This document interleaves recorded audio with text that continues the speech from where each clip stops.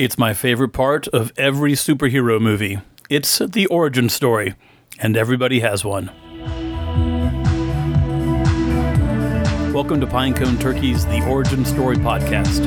I'm your host, Michael Henry Harris, and it's my privilege to interview superheroes from all walks of life to find out how they got from A to B, to see where they might be going next, and how we all can learn from their journey.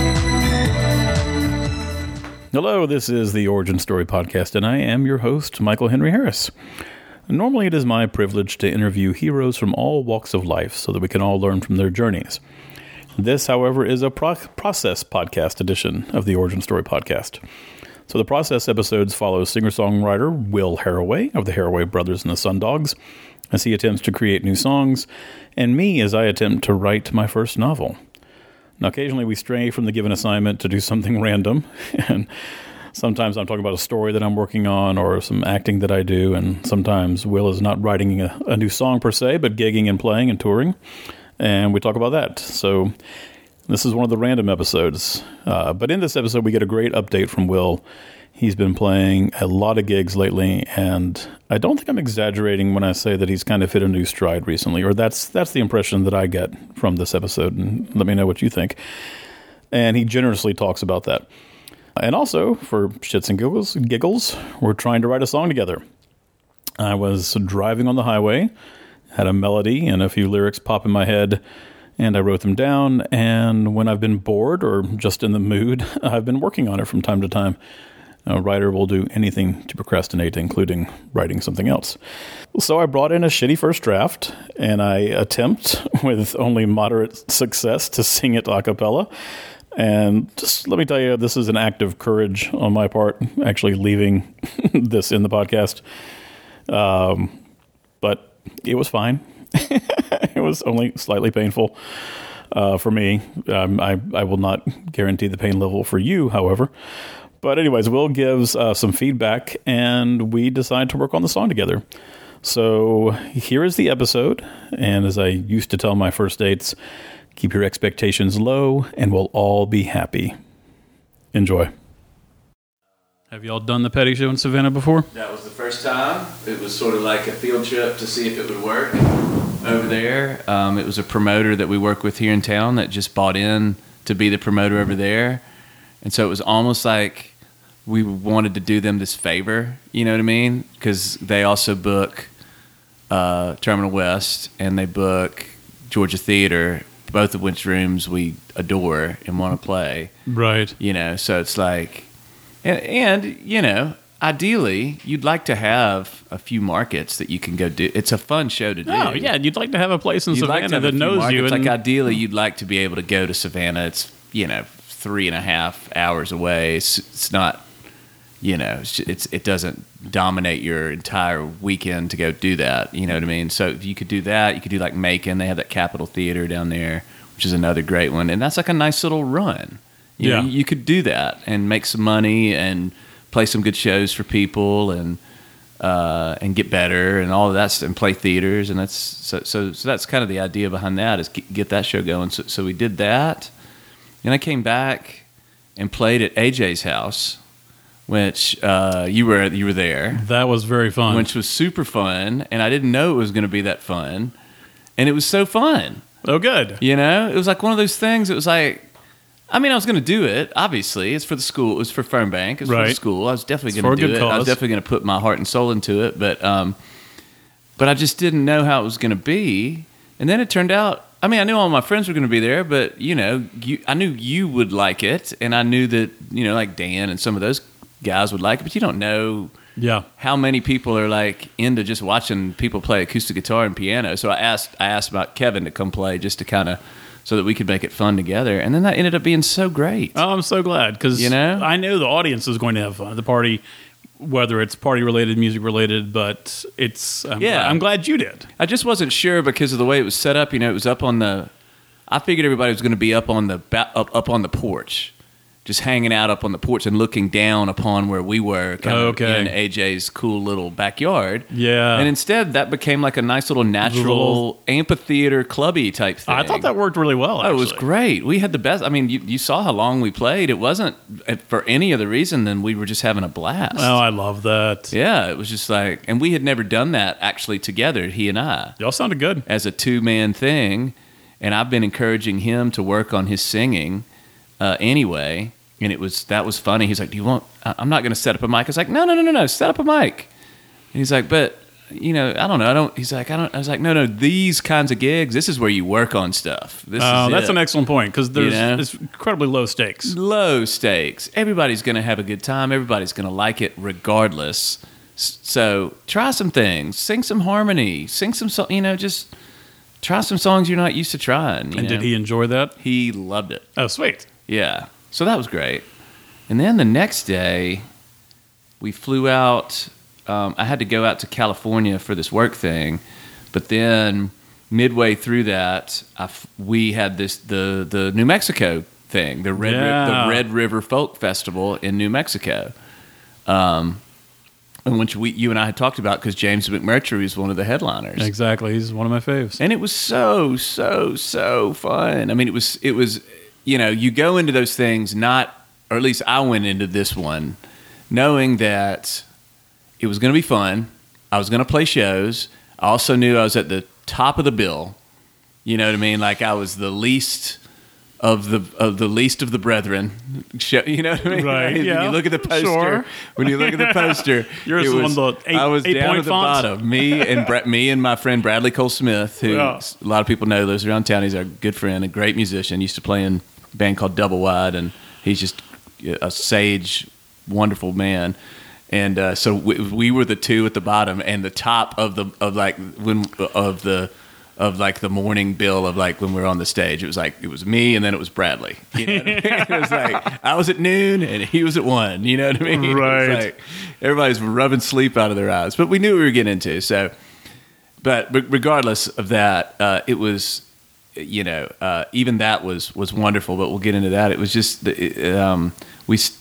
like right when I'd never been to New Mexico before, first of all, but right when we roll in. We're staying at this. It's called the Red River Lodge, and it was like the hotel, the Gym Hotel in Deadwood. Honestly, that's what it felt like.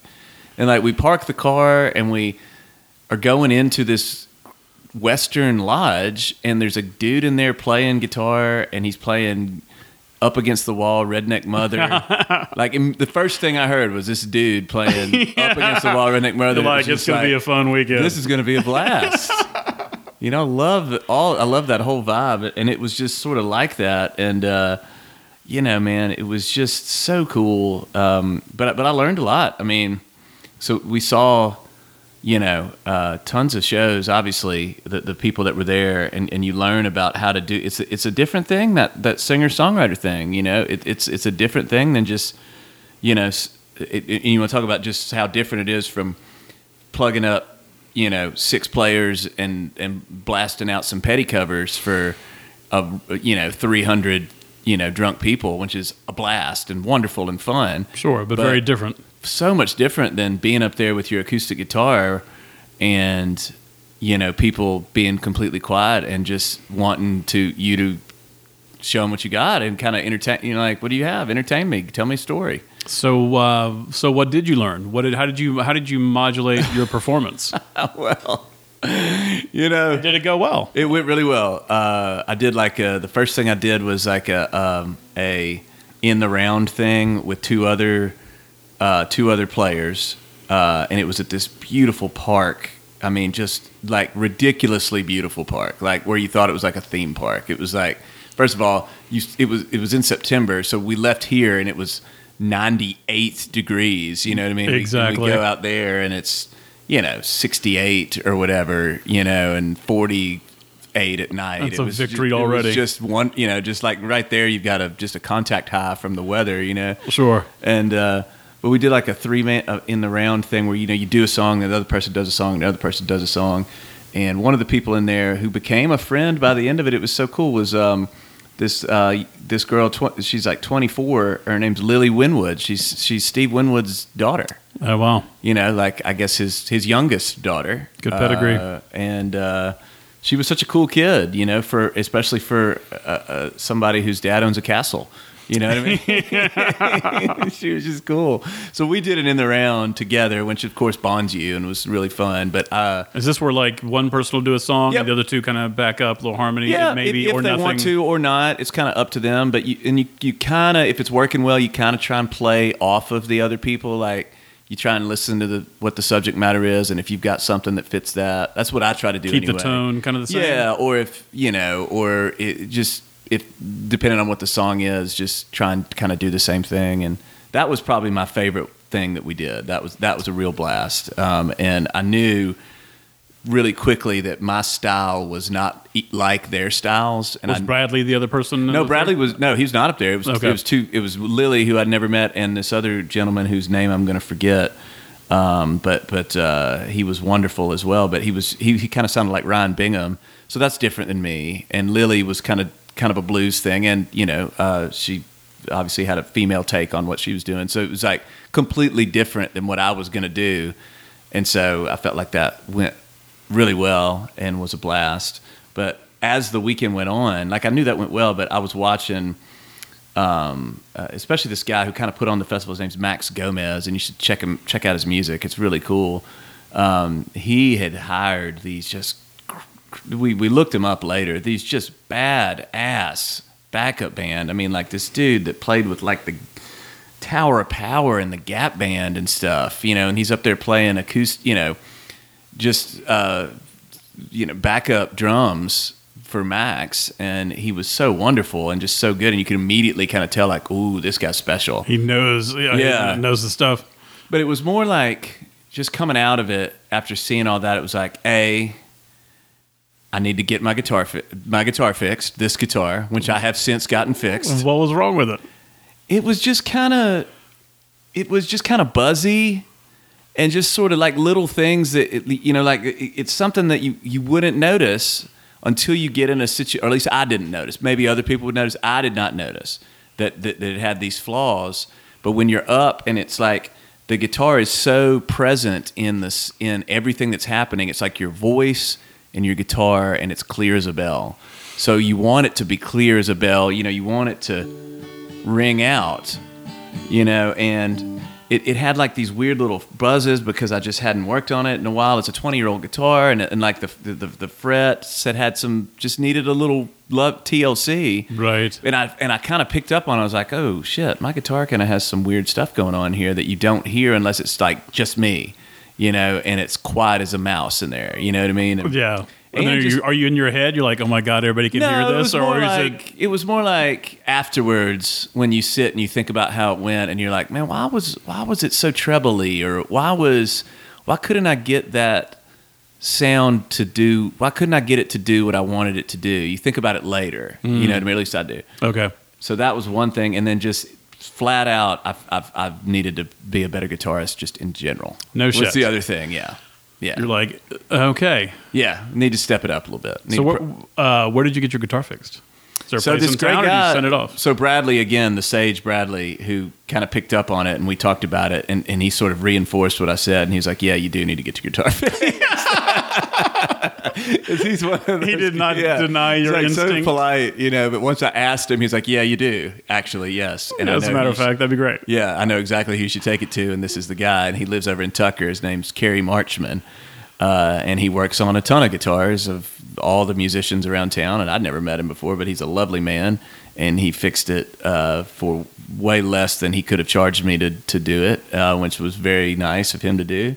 I mean, I went like the next week. You know what I mean? It was like I was like, yes, I need to get this done, and played it on this last Friday at the Wood and Wire Festival, and I can tell you that doing that show, which was easily, and not to confuse like the stories or anything, but so that it was this Wood and Wire Festival up in Alpharetta. It was last Friday, and it's put on by the same folks that put on the 30A Songwriters Festival. Oh, wow. Russell Carter and those guys, they do just great stuff. And they gave us a terrific slot, like in front of the headliner.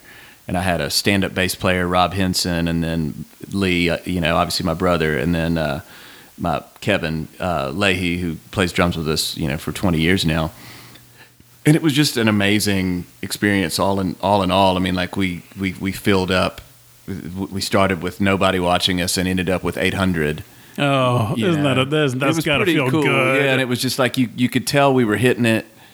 And my guitar was sounding good, it was like, and I was just sort of all the lessons that I had sort of absorbed over this 2-week period sort of all came out together, as far as like things with the monitors, and we were working with the same crew. This was at least the 6th time we had worked with this exact crew because of 30A and some other little things around town.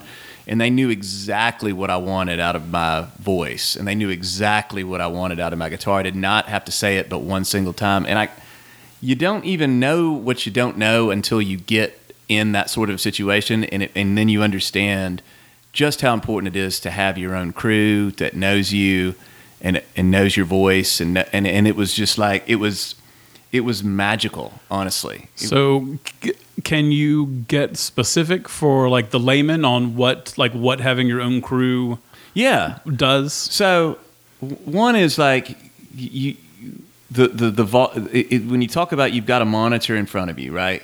Everybody's got a monitor in front of you. So people use in-ears, but you've got a monitor right in front of you. And that's the music playing directly to you. You're playing to in real yourself. time, so you don't have to worry about the echo, right? That's right. Well, besides that, you just want to be able to hear yourself to understand, because the better you can hear yourself, the more confident you're going to be if you know you're sounding good.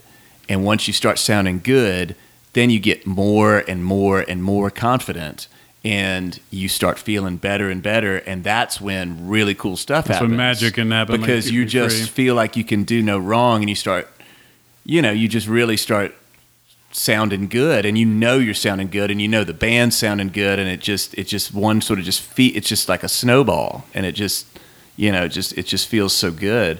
But that's one thing, like I like a lot of reverb.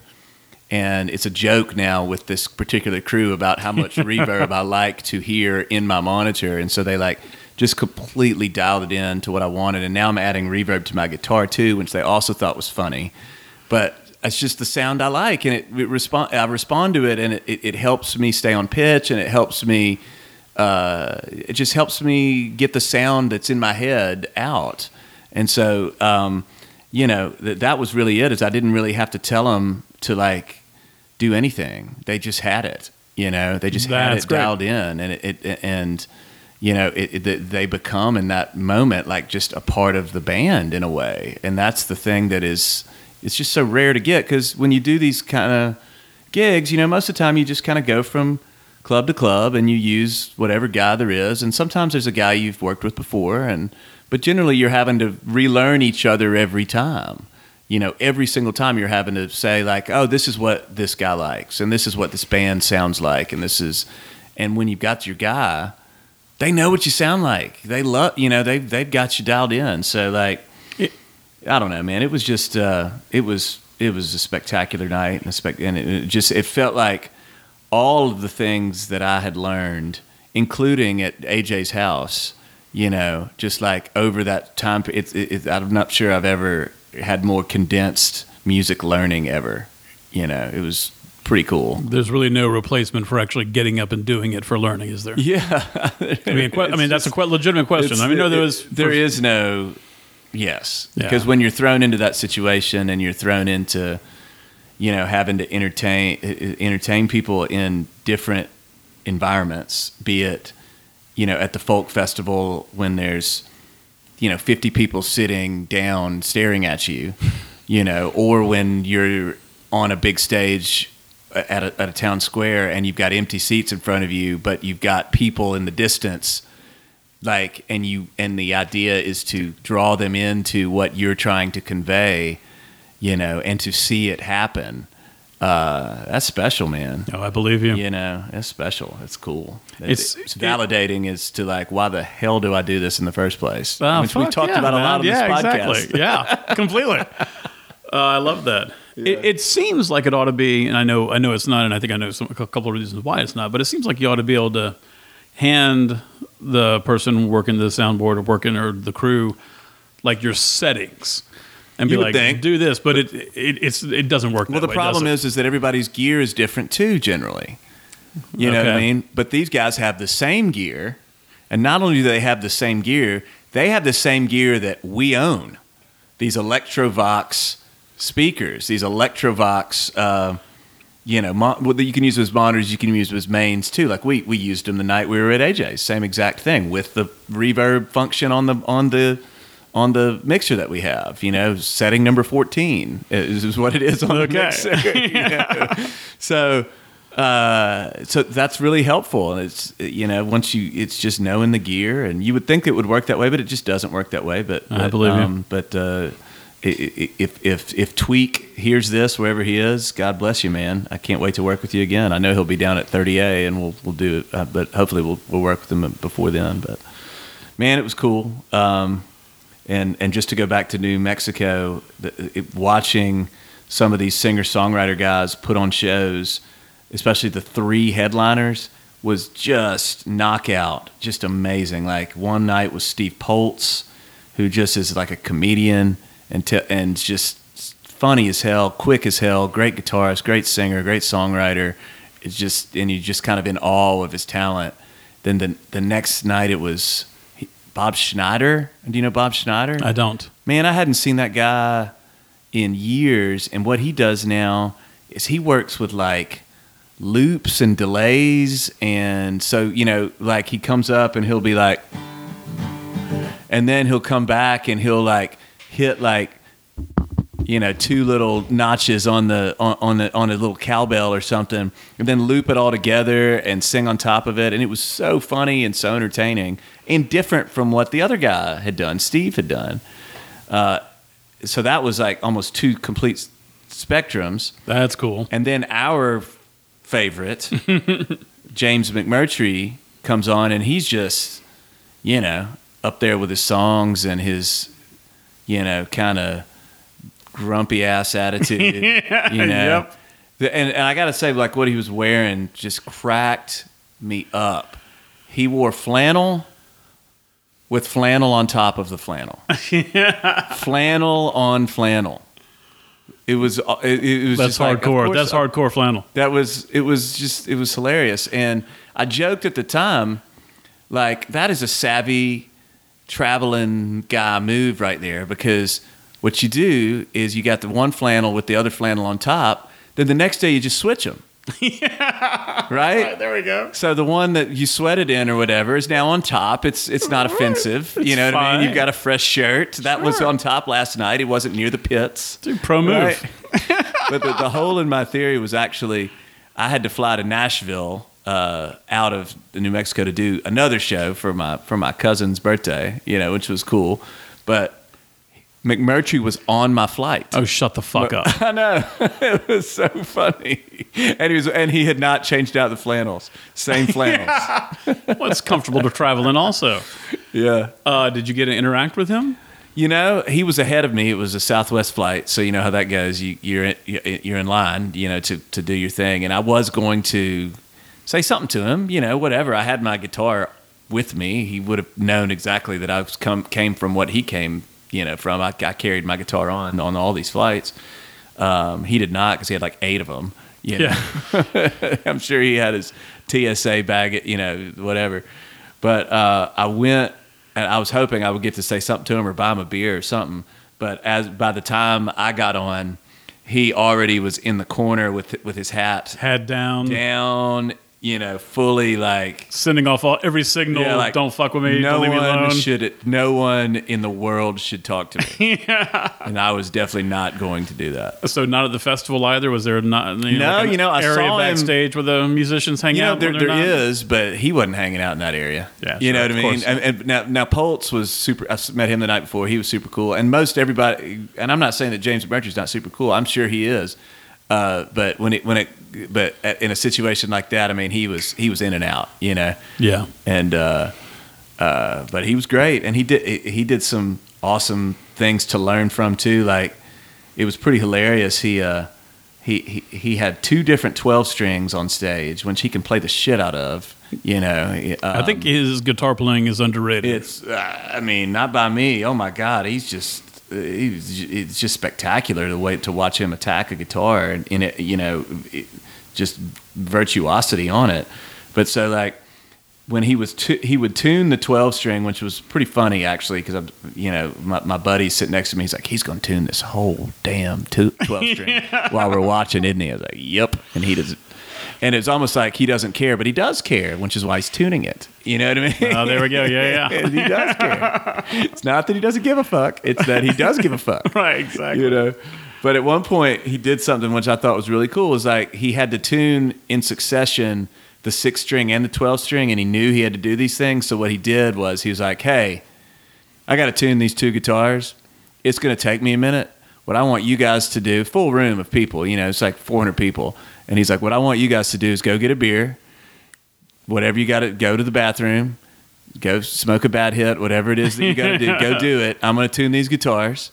And then in about 10 minutes, I want you to come back. We'll all meet back here. We'll meet right here. He's like, I'm going to stay here. I'm not going anywhere. I'm going to tune these guitars.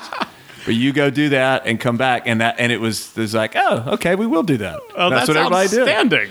I thought it was too. I was like, what a great move that is. Yeah, I'm going to use that move. He's like, you know what? This is good for all of us, right? Right. You want me to tune this? I need to tune it. So, I don't know. That was the kind of weekend it was. It's just fun little practical lessons like that. And then, really logical lessons like, hey, Will, you should probably be a better guitar player than you are if you want to do these kind of shows. Well, let's talk about that. What have you changed with your practice routine to get better? Well, immediately we did. First after I got the guitar fixed, which was a major plus. Right, step one. So at the Wood and Wire thing was last Friday. So we had 2 different shows at this thing. So the first thing we had was just me and Lee, a duo show at like 5:30 in the afternoon. So there was 30 people there and whatever, which was totally fine because we knew we had the other show later and that was going to be a banger, and it was. Very nice of the promoters to give us 2 shows. I thought that was great because Lee and I hadn't. Lee has a newborn. We've talked about it. And we have not had the usual time we have together, working things out and parts out. So it actually gave us a time to do that before we went and got on stage in front of 800 people and did it. So it was kind of nice. But immediately I started thinking about what do I want to do to be better? And what I decided to do was for certain songs I would finger pick instead of use the pick. Okay. Because it was just the 2 of us, and I had wished that I had done that and I remembered while we were on stage at the 12 o'clock show at the festival, not the one that I did in the round because that was killer, but the one that was at noon, for the actual fest on the stage there. Yeah. I remembered thinking because I'd seen another performer by then do it, and I was like, for some of these you could really just play fingers and just pick it. Yeah. Because it's just a little more delicate, it's a little prettier, it's a little more present. You can you don't have to do as much.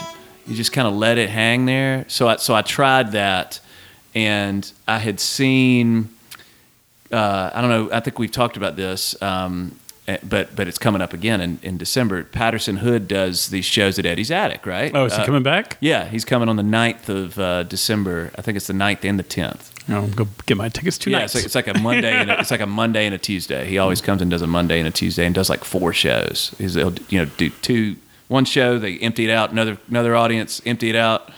So he just cleans up. It's whatever, $25-$30 a ticket. Good for him. It's just a nice way to clean up on Christmas presents. I was about to say, it helps out for stocking stuffers. That's for sure. Exactly. But so what he does is he finger picks on certain songs. He'll finger pick the verses, and then he'll pick up his pick. And I don't think I have one. I usually have one. Yeah, here we go. So yeah. So he'll be doing and just kind of softly. And then when it's time for his little jam, then he'll pick up his. And and it sounds like a freight train. Right. You know, it sounds like just that little thing Dramatically in different. that room, in that Eddie's attic room with that, you know, that great sound system. Just that little difference, using a pick versus using your fingers, is so much more present and louder, and it's like, oh. So I tried that little trick. I actually remember you pointing that out to me last December. Yeah. When we saw him. Yeah. And you're right. It is dramatic. And I just but I had never really thought like, oh well, that's him, and I don't need to do that. I do my thing, and blah blah blah. But then last week, you know, I tried it, and it totally worked. You know, totally worked. And Lee, particularly, was like, I like that. Yeah. You know, the man of few words, and he was like, yeah, that works. That's good. That was a good move. You know, so it was cool, man. It was very cool. Well, that's awesome. So nothing to your routine as far as like Just practice playing more. routine. Just playing Okay, more. just playing more. And practicing, doing finger picking a little bit more. You know, just little techniques like you can just kind of pull two strings at once, you know, while you're going through it, and just gives it a little bit more feel and drama, Okay. you know. But really just playing more, you know, just sitting around playing, practicing your finger picking, practicing your technique. Just, I mean, you know, it's just like anything. Just the more you do it, the better you're going to get at it. Fucking practice, And- practice, practice. And it really helps when you get in those high pressure situations, because it's routine at that point, you know, and now you trust yourself. What do know? you do to calm yourself down before you go on stage? God, I don't really get nervous anymore. That's great. So that's a nice thing. I actually can't remember the last time I was really super nervous. The only time I'm really super nervous is like maybe when I'm sick. You know, like but we did that Petty show last year at Terminal West, and I was sick as a damn dog, and it was so frustrating to be sick. That timing of it was so frustrating. Right. So that I was actually nervous just because I didn't know how I was going to sound, and I knew that I had to sing half the songs. You know, Yeah. it's just like, how am I going to do this? So I've got like tea and whiskey and ginger and Throat coat. Oh yeah, I was down in some throat coat. Throat coat's tea. good. But generally, you know, a couple of beers is a good idea. I think it is for me. Maybe not if you're, you know, have issues in that direction, but a couple of beers is usually a good idea for me. And then I'm just pretty excited to usually have a plan. You've got a set, and you know, then it's just fun to just kind of get into it. Now, if shit starts going wrong, then you do kind of get a little, I don't know if that's nervous as much as anxiety and like, oh shit, things are going wrong. Right. You know, because that'll happen. It's going to happen. But Can you remember a time where that happens and y'all course corrected Oh, or God. did not course correct? oh God, this is actually a pretty funny story. So we were down at 30A last year, or this year, I'm sorry, it was January. And Lee couldn't go because his wife was pregnant. And so that created a little bit of a hardship because he sings most of the songs in this Petty set. So what we did was we invited all these different artists to come. We turned a negative into a positive, basically. Right. We asked everybody to come, and like we asked Aaron Lee Tassin to come. We asked the Warren Tweedy to come. We asked Chris Stills, Stephen Stills' kid, he came and played, which was super cool. So that was great, and it kind of took the pressure off. But it was a lot of moving parts, obviously, and it was a lot of pressure on particularly me and particularly John Harris, our other guitarist, who had kind of devised this whole thing, and you know, we're kind of keeping the trains running, and just be like, it's almost like it was hard to enjoy it. Because it was like you get done with the song, you're like, what's next and who's next and what are we doing? You know, it's like, Right. It's hard to be in the moment when you're Right. when It was you're almost like actively you're already planning and thinking. Yeah, you're thinking of the next thing. So it was sort of like, so Aaron Lee Tassin, who is he's awesome. He used to be in Driving and Crying. He was in that band. He was in the New York Dolls, which is crazy, you know. and he's touring around somewhere in America right now, being awesome. Yeah. You know, and I was really glad to have gotten him to come and do the show. I was really pumped because I respected him. He's a big star. He's cool. I got him to do it over Twitter, which is hilarious. Oh, I love that. In a big, there is something redeeming about Twitter that's what now. I'm saying. You can reach out and just. I just reached out to him about it. I think he had tweeted something. I just happened to be sitting on my couch, and he had tweeted something about Petty, and I was like, "You can come do a song with us." You know what I mean? It's like I knew he was going to be at 30. I was like, "You're welcome to come do it." And he's like, "Fuck yeah, I'll do it." And I was like, "All right." And we figured it out. He was going to do. So I hate to get technical with him. So does he follow you at first? Or would you do that like in public line? He does. No, I just put it on public. Yeah. Put it on public. Put it on blast. Fuck yeah, man. People ignore that. You ignore when people tag you. Well, what's the negative? Right. That's what I said. I was like, I'll just ask. What the hell? It's no big deal. Yeah. He doesn't, whatever. So he was going to do Even the Losers. So that's important because Even the Losers has a very similar opening to Listen to Her Heart. And it has a very similar opening to The Waiting. Oh crap! and we're aware of this. We're very aware of this fact as people that do this particular show a lot. And the idea is, like, one of the first things when you're putting that set list together is put those two songs as far away from each other as you possibly can to avoid messing them up, like we did with Aaron Lee Townsend. So it was actually so, and he's showing up, and it was completely my fault.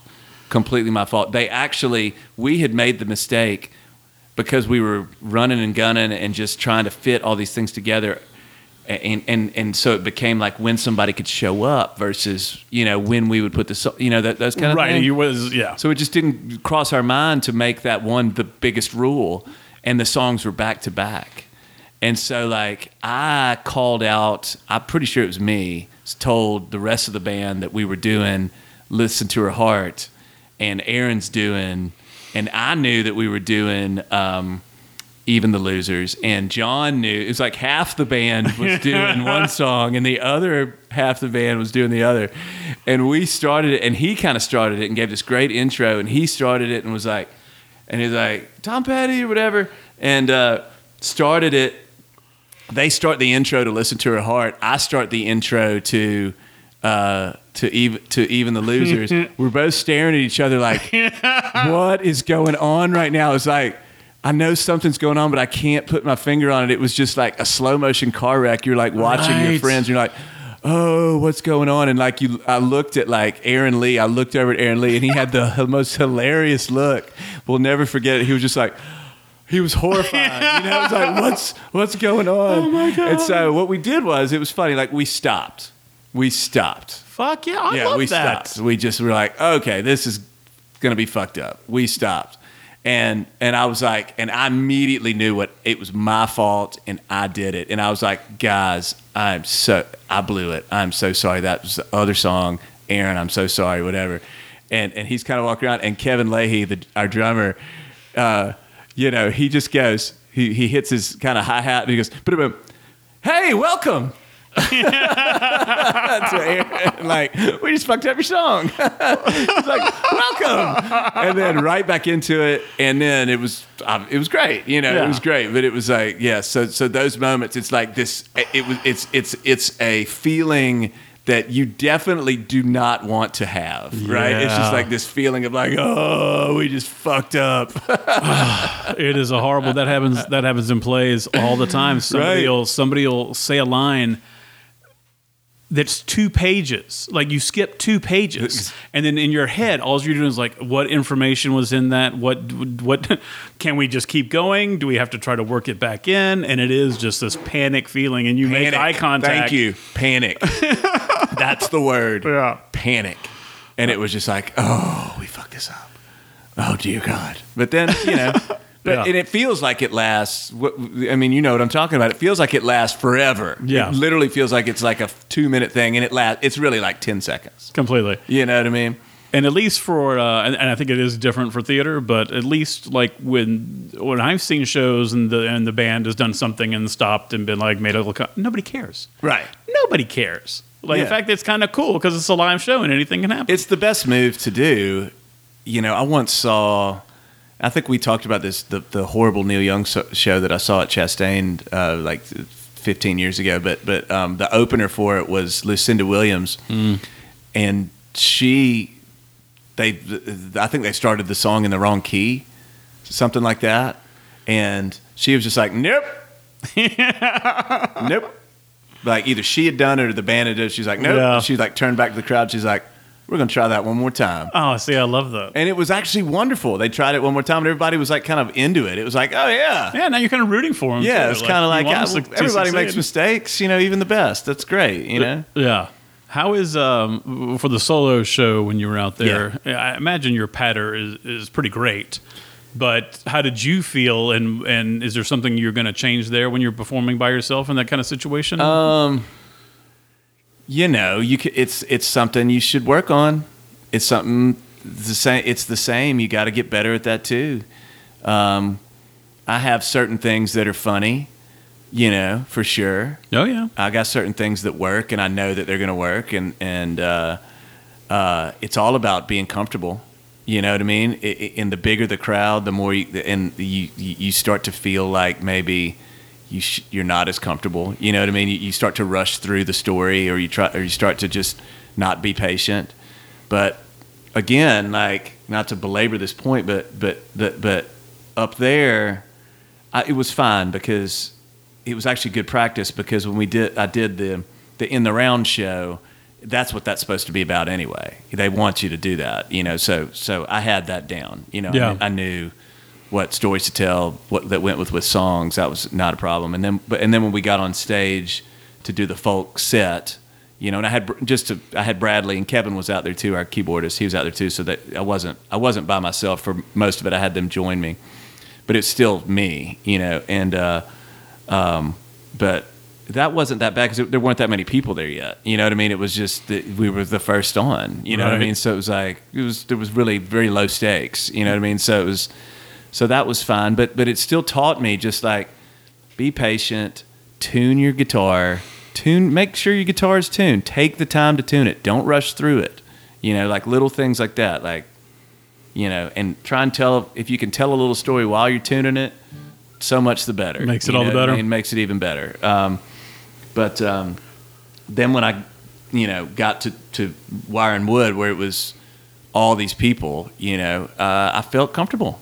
It felt easy, to tell those stories, which I, at this point, had told, 8 times. So it was like I knew, you kind of learn the beats. But oh yeah, I think that like when Springsteen goes out on tour, even to this day, he rents out he basically rents out a shed that the kind of place he would play. Like if he was here, he would rent out whatever, just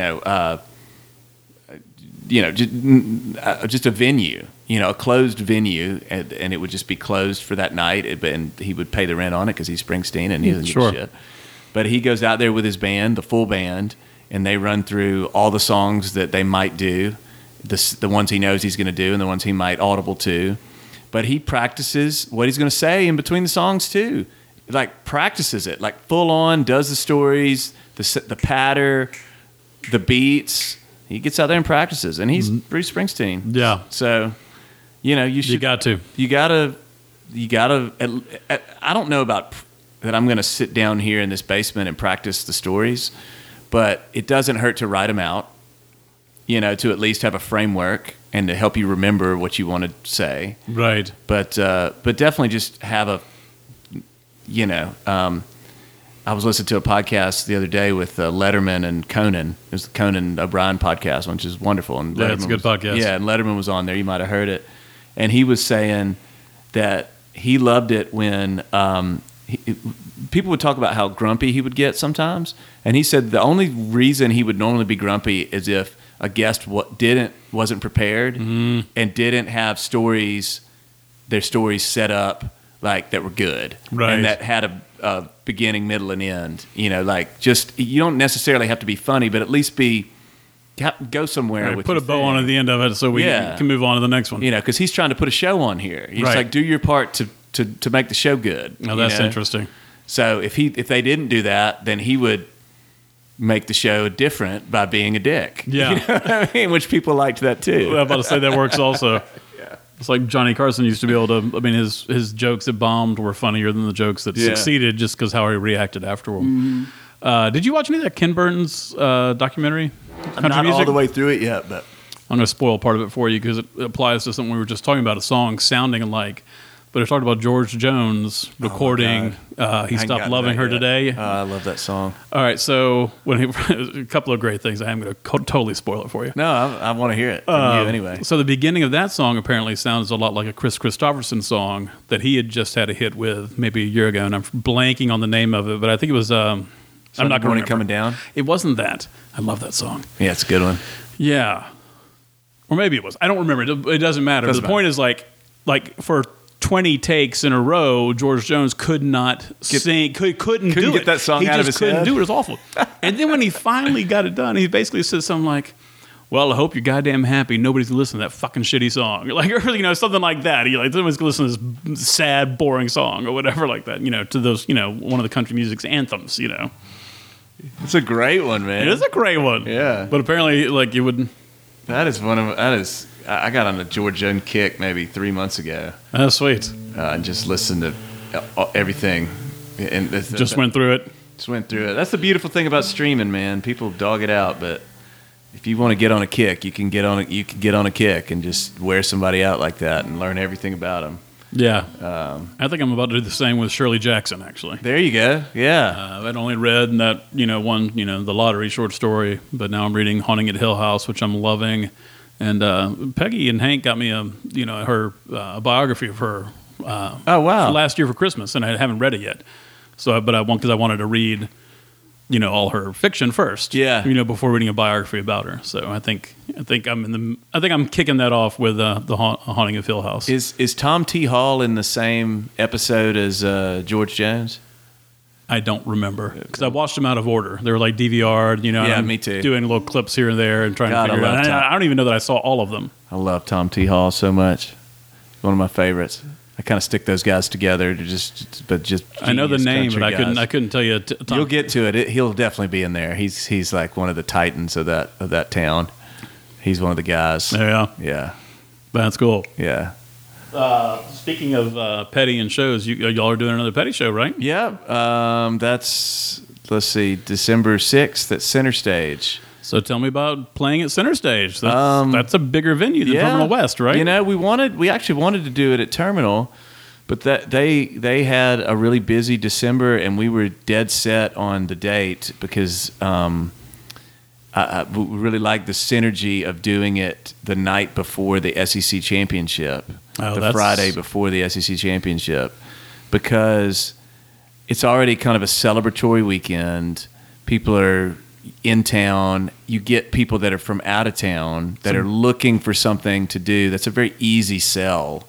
You know what I mean? And it starts a tradition, Yeah. at least probably for Alabama fans. Right. They come here every exactly. year. Alabama you know? and Georgia fans, although the Georgia's got some work to do, but that ain't gonna happen. I'm sure they'll just take care of Florida. It'll probably be all right. But we'll see. Yeah, exactly. But yeah, I mean, so that's going to be really cool. I went there and saw Driving and Crying this summer, just to kind of test it out and see what it would be like. And I mean, it's just a cool old venue. What are you looking for? What little minute things that a non-player wouldn't notice? What are you looking to see?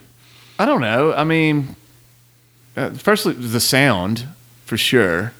The sound is a major factor to make sure that it just sounds good at all places in the room. So like I kind of walked up to the top of those little seats and sat up there for a while and was like, what would this be like for the person that's sitting here? And that'd be pretty great. I mean, and there's places to hide in the spot, which is not a bad thing for certain people. It's not bad.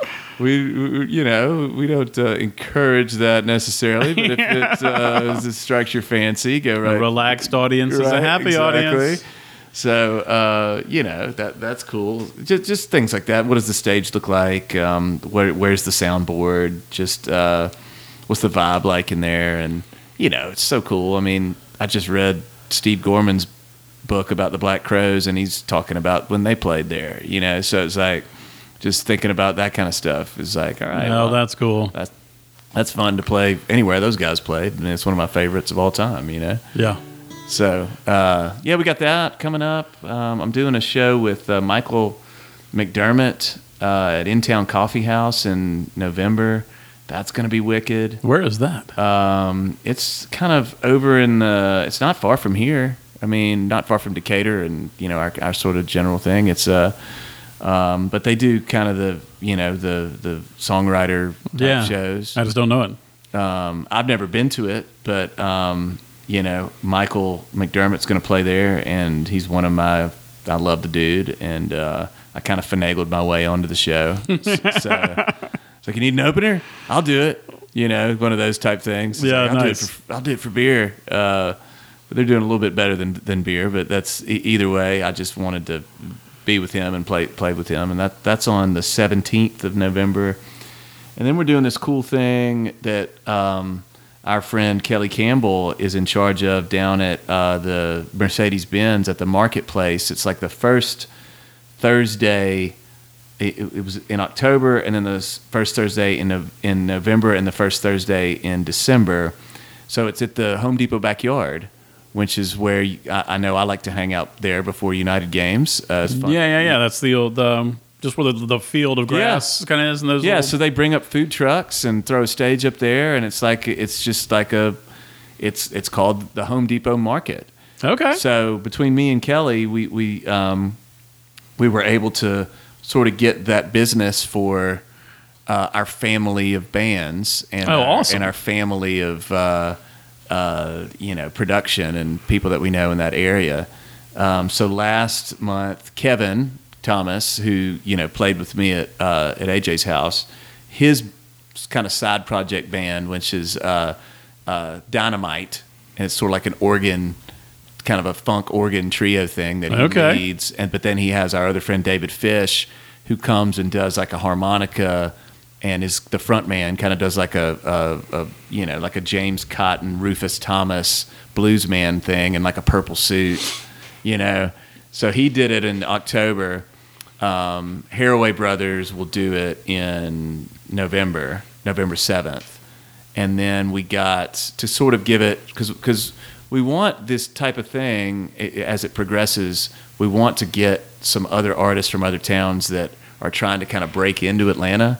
We want to help them out a little bit. So we've got this guy, Elliot Bronson, who actually used to live here and play here. It was a big Eddie's Attic guy, but he moved to Nashville, to try and make it happen up there. And he's a great singer and a great player. So, but he, it's hard to go to other towns and find a nice, well-paying gig. To kind of, because you can do a well-paying gig one night, then you can do kind of a shitty playing gig that's fun, right? Like open for some big band or whatever. Just it takes the pressure off the other gig because you're kind of paying all your expenses with the well-paying gig, right? Right, exactly. So we kind of want to help people have that linchpin to come over here. It's the vision of what we're trying to do moving forward, and so Elliot Bronson's gonna come here and do that. I love that, and that also expands. I mean, he's already in your circle, but that's right. He's still and then he can help us out in Nashville. Exactly. That's the entire idea. Let's all scratch each other's back. I think that's solid. Yeah. I forgot if it was Robert O'Keen's Americana podcast I was listening to, or I hadn't listened to that yet. I like it. I love him. Me too. Or Brian Koppelman's, but they was talking about somebody who was just starting off, and they. They were a day laborer during the day. Whatever town they went to for the weekend show, they'd work their ass off, making whatever little rocks out of big rocks on Friday and Saturday, and then play that night. And that was their. Otherwise, they didn't have the money to get home. Mm-hmm. But I just, which is, it's reality, man. You got to do what you got to do. You gotta pay. So I think I've postponed this long enough. Yeah, we're talking about songwriting. We were talking about songwriting. We've So been talking about songwriting, the craft of songwriting. You talked about George Jones, one of country music's great songwriters, indeed. and now you have a song. Yeah, well, I have a portion of a Framework of a song. Portion of a song. Yeah, a framework of a song. There we go. So I was driving down. I was coming back from Cherokee, and I don't remember why I was there, but coming back and just I was listening to a podcast about something, and it talked about labels and talked about falling in love with the status of something versus falling in love with the work of something. And I think that's a pretty common thing, especially when it comes to somebody who says they want to be a musician, right, or an actor, or a writer. That'd be a fun thing to say, but do they really enjoy the work? So you have to. You got to. And I think one of the differences between somebody who actually produces something and somebody who doesn't produce something is that love of the actual process and love of actual the work. And of course, we call this the process edition of the Origin Story podcast for that very reason. So I was thinking about that, and I just had a phrase kind of enter my head. Okay. Driving down the highway. This happens, all the time. About like an idea for something, but I'm pretty good now of jotting down ideas, either like in Evernote or something, or just on a pad. But I had an idea and I wrote it down, and then it kind of just kept, it's a 3.5 hour drive. Yeah. And it just kept going in my head. So instead of just writing the words down, I also kind of sang whatever little thing was in my head, and then it just didn't go away. So I was like, you know what? We've got a podcast with a singer-songwriter. Why don't we bring this in and learn about it? I loved it when you mentioned it. I love it now. Yeah. So I'm going to sing it, kind of. Okay, I think it's a good idea. And, it'll be what it is. It's a shitty first draft. Again, that's all I'm trying to get with my novel. We love those. And that's what this is. And I've got asterisks by all the lines that I want to improve, and it's an asterisk by every single line. We've already talked about that. I do that all the time. I did a song for you that had 2 different sets of lyrics. Yeah. So I get it. So there's some placeholders in here, but we're just going to do this, and I am nervous as heck. But let's do it, man. Can you give me the key? I don't know that I can, because I haven't picked up a guitar. I'll tell you what, you just just sing it, and then we'll see what we'll see. In my head, I know what it might sound like, but we'll see if we can figure it out. Yeah, there we go. All right, so I may start and stop a couple of different times. That's here. cool. It's like I can't remember, because now that I'm actually doing it in front of you, I'm not sure I can remember how it goes. Let me just practice this. Wake up on the couch, 2 a.m., Rick and Morty and all my friends, still playing on the TV. La Fine de Mon and cashew nuts, gotta clean this act up in the living room. Drop the boy at 9 a.m., 7 hours, be back again. The day is mine. Hop in the tub with Anne Lamont, got to read and write a lot. That's what the king says. I drive to the goat and surf the web, wonder why I feel this dread down in my gut. Listen to the wannabes, planners, strivers just like me. We talk a good game. 'Cause if you never truly try, then you never truly fail. You've got potential. Tell yourself that there's still time. Start next week, it'll all be fine. But we know better. Oh, who am I? Who am I? Who am I again? Hell is mean the person you might have been. What am I? What am I? What am I gonna be? Forget the nouns and adjectives, let the verbs determine me. Let the verbs determine me. Chalagi and Yoneg too, English, Irish, one thing's true. We're all drinkers. She's in bed at 10 p.m., boy in the shower, it begins. Time to take a toke. Lay down with me, he knows the spell, then loneliness, so what the hell? More medicine. Sit on the porch, listen to the rain. How about a drink to ease the pain? Try again tomorrow. Oh, who am I? Who am I? Who am I again? Hell is mean the person you might have been. What am I? What am I? What am I gonna be? Forget the nouns and adjectives, let the verbs determine me. Let the verbs determine me. A writer writes. A painter paints. A dreamer dreams, and the readers wait. Oh, who am I? Who am I? Who am I again? Hell is mean the person you might have been. What am I? What am I? What am I gonna be? Forget the nouns and adjectives, let the verbs determine me. Let the verbs determine me. Now maybe you are just like me, full of plans and schemes and dreams, but you can't break through. So why don't we agree to fail, say fuck it and what the hell, full speed ahead. 'Cause in the end it don't matter much, we'll all be dead and give no fucks, but it'll be too late. Destroy the fear and go for broke, set down the beer and no more tokes, till the work is through. Resistance thinks that it will win, but we will triumph, yes, my friend, if we do the work. So don't worry about what people think, keep your head down and repeat, just do the work. So what are you gonna do?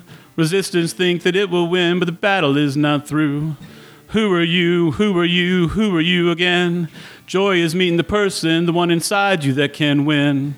What are you gonna do? Forget the nouns and adjectives, let the verbs determine you. Let the verbs determine you. Ugh. What was happening in the shower before the toke? That's what I want to know. That was. Sorry, my dirty mind just goes right there, bro. Yeah, no, that was very different. Oh, Not what I'm thinking. no, that was just part of the nightly routine of this character, whose child gets in the shower, and that's what happens. So, I wanted to have 2 verses. What am I to you? I think that's where you're headed with it. What am I to you?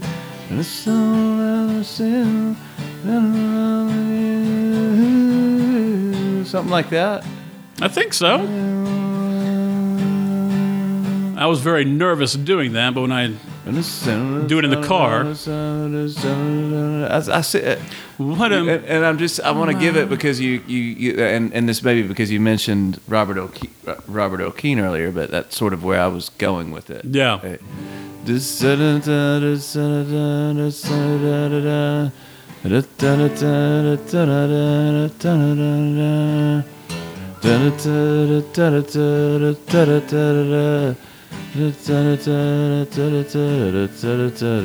then we got to come up with a chorus. Well, I had to see that, so I don't think my performance is creating what you. I think I know what we would do. You just turn it around, so you could do it like, so you could do those. Those would be the verses.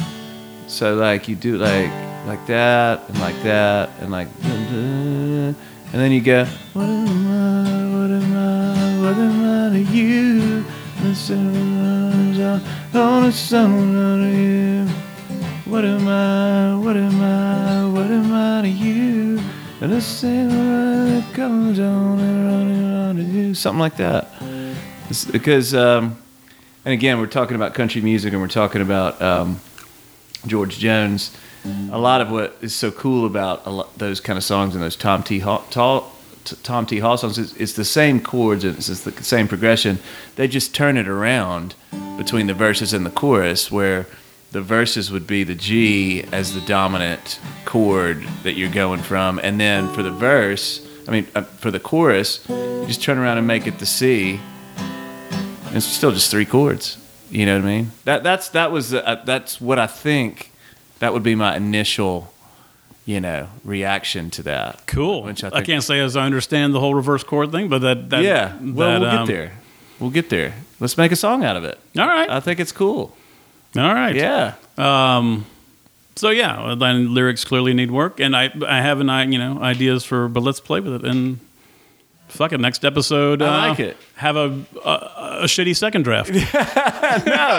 No, I think you can have. But the chorus, what am I gonna do, or who am I gonna be? Hell is me, the person you've never been, like that. Like that's when that got in my head. That's still in my head. I never had to listen to the music again. It just kept repeating in my head. Well, I like the story aspect of it because you're definitely telling a story, and that's the key.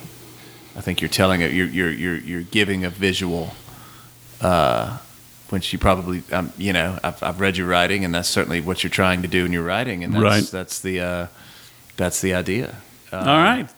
So let's do that. Let's work on that. Let's have that. That'll be our closer for the next for the next podcast. That sounds like a plan. Very, very fun, my friend. Very fun. All right. Anything else? We should let you take it out this time. To let your performance be the ender. All right. That sounds good. Anything else you want to tell the people? Man, I don't think so. I've been talking a lot. We got a ton of good shows coming up, and come out and see them. Live music is awesome. Yeah. Not just mine. But, I mean, not saying mine is awesome. It's awesome at times. I have my moments. But, you and I are going to see Wilco tomorrow night. That's going to be a blast. Yeah, I'm excited about that. I'm going to go see the Black Keys when they come. That's going to be a blast. Oh, I bet. We should go see that Patterson Hood show. Definitely. We just talked about 3 completely different shows, and that's the idea. Or go to your local festival and pay attention to the band. Reckless Kelly for the first time. That's a cool band. They were good. Yeah. They were good. I've never seen them. Did you go to Candler Park Fest at all? No, I didn't. Okay, well, the Fall Fest, I only went for one band, and it was intentional. But I went to see, and John Gotham was there too, which was awesome. I just rode my bike over there. I like that dude. I went to go see the Skynyrd Band, which was called Freebird, which was lovely that they called it Freebird. And they had these black T-shirts that said Freebird, on just straight up, just like in block letters, which is great. And John and I both got one just because it's just Freebird. Just across the front of your chest. Right. And they were great, man. And they played Saturday Night Special, which is one of my favorite songs. And that is a good song. I'm not totally into the way that they just do exclusively cover bands over there. And I know that's ironic coming from somebody that plays a petty show occasionally. Yeah, but that's not all y'all do. But, it was fun. I liked the vibe. I certainly like seeing people play Skynyrd with heart, which is what they did. Right. So even those things are worth. Just go get into them, man. Go get in front of them. The band can see you. That's what I keep always trying to tell people. Like my sister-in-law came out to the Wire and Wood show, and she was like, "Did you know we were out there?" And I was like, "Yeah, I could see you." Yes, I'm on right there. Freaking 12-foot stage. Yeah. You know what I mean? It's an outdoor festival. Like I don't have my eyes closed. I want to see people. I want to see how they react. Yeah. But the band can see you. They want to see you. They want you to get down. They want to see you having fun. Right. So don't be afraid to have fun. Dance, man. Amen. All right, play a little music, and I'll sing the chorus one more time, and that'll do us. Well, who am I again? Hell does mean the person you might have been. What am I gonna be? Forget the nouns and adjectives, let the verbs determine me. Till next time. Thank you for listening to the Origin Story Podcast. The show is produced by Pinecone Turkey. To learn more about Pinecone Turkey, visit pineconeturkey.com, or you can sign up for the Flock email, a twice-a-month newsletter that delivers a short film, poetry, a short story, and visual art right to your inbox.